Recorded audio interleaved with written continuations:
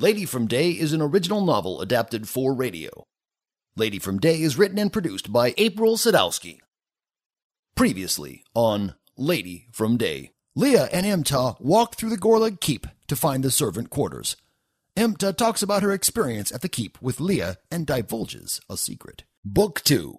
Something Wicked This Way Comes. Chapter 19. The Glorious Needle. Rowan and a despondent Siegfried were slowly and hesitantly following Mira through the village. Several villagers eyed them, and the men they passed stared at Mira more than anything else. It's no wonder she attracted attention. No matter where she went, she walked with a flow that looked like leaves falling from trees in the autumn. It was as though you were watching nature itself in human form. Sig was just as entranced, but Rowan's mind was more on the task at hand. He was just trying to mentally deal with the fact that he would be working in the Gorlag Keep, looking and acting as much of a lady as he could. He had also seen enough elegant and beautiful women in his life that Mira didn't entrance him too much. Siegfried and Rowan had been with Mira for a while now and began to trust her.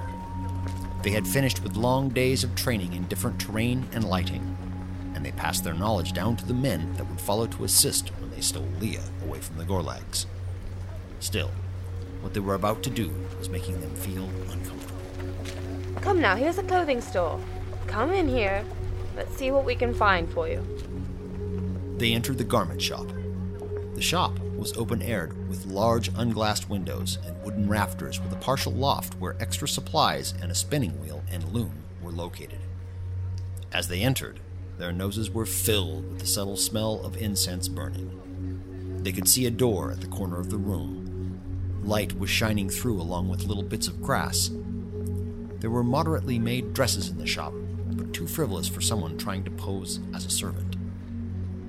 Let me speak to the seamstress, and I'll see if she has anything not displayed here that's out of season for you to wear. The two men blushed with embarrassment, but nodded, and looked around the room in stifled disinterest. They were trying to pretend to look like they weren't shopping when a lady came up next to them. Looking for something, my dears? Nah, it's all right. Menfolk usually get this way when they're looking for presents for their women. What did you two have in mind? Both Siegfried and Rowan stood, gawping, trying to think of something fast to say, but Mira had since glanced their way and saw their distress. She came to their rescue immediately. I'm the wet nurse. Quite by irony, these two men's wives are giving birth at the same time. I've asked them to come here to find some birthing clothes for their women, so they won't dirty the good things. They've never been in a store such as this, and they live a bit away from this village, so they're not accustomed to such things. The shopkeeper nodded in understanding. Rowan and Siegfried exchanged glances between themselves in surprise at Mira, who had obviously recovered them from the downhill climb of the situation. Well, why didn't you boys say so? Two new daddies. Must be unusual, yes. You both aren't dressed too bad, so I didn't think you were wilderness men. Well, this here is one of the better villages, so I can see why the nurse took you here. Only the best for your pretty wives. Oh, I'd hate to know how long it took you to get here. Well, best be getting along to your wives. I think I have just the thing. I'll be in my cellar for only a moment, dears. The plump woman waddled out through her back shop door, and when they heard the creak of the cellar door, they all breathed relief. Oh, I'm so glad she bought that. Thanks again, Mira. You really are good to have around in sticky situations. It comes from living with the maple trees. I really need to dress down, shouldn't I? Rowan looked down at his shirt. He didn't have too much time to get ready for the journey from arriving home, so he had taken some extra clothes that the royal seamstress had made for the army.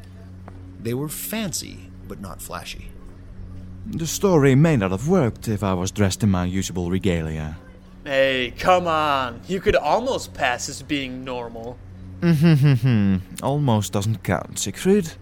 They quieted as the shopkeeper came back through the door, arms laden with bolts of coarse, thick fabric. It didn't look at all comfortable, but for a birthing woman, the comfort of clothing didn't matter. I've got a couple dresses in this. Will the fabric do, miss? Quite nicely, yes. Both their wives are about as broad as their men, so if you could have something in that size. I could use some extra fabric as well, to use for coddling the new children. I'll use it as exterior and have a finer fabric from their houses for the interior of the baby coverings. Mira was very good at playing the part. Even with all the years of being in the forest, she might have been a green woman that ladies called upon to deliver their young ones. It would have explained her background knowledge of such things. Well then, I think I have something for this little man here. What's your name, sire? Siegfried.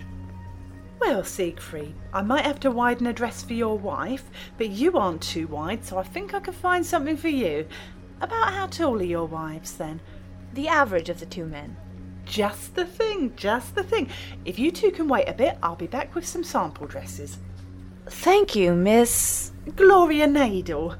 Pleasure is all mine.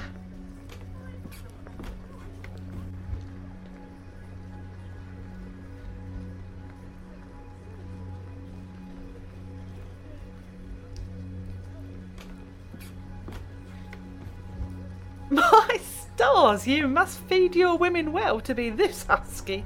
Me, I got this way for being the glorious needle. You have no idea. Glorious needle. Glorious needle? Ah, your name. Gloria Nadel. It's got a nice twist to it. I think my parents knew I'd be a needle worker. My mother had such fine hands. It's the only thing on me that doesn't pudge out too much. You know, this is the first time I've done a dress over a man. Sometimes men go to me for a tunic or need a bit of fabric for their necks in winter. Taylor Macon usually does the work for the men. But you know, once in that blue moon I have men coming to me. They say I do the best dress work in town. You boys come to the right place then. Something unusual like measuring up a dress for a woman on a man. I never thought I'd see the day. Gloria instructed the two men to take off their tunics so she could put the dresses over them. The dress Rowan had was very large, but not at all long. He now understood why Mira had asked for the extra fabric. Gloria didn't seem to have difficulties at all working with the dresses on the men. She wasn't kidding when she called herself a glorious needle either. With all her skills, it wasn't surprising she had plenty of income. In no time at all, the two men were outside with packaged dresses and Mira by their side. Gloria waved them off, and they continued their mission.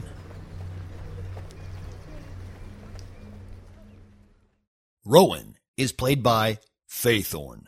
Siegfried is played by Jaunty Hat. Mira is played by Randy Anderson.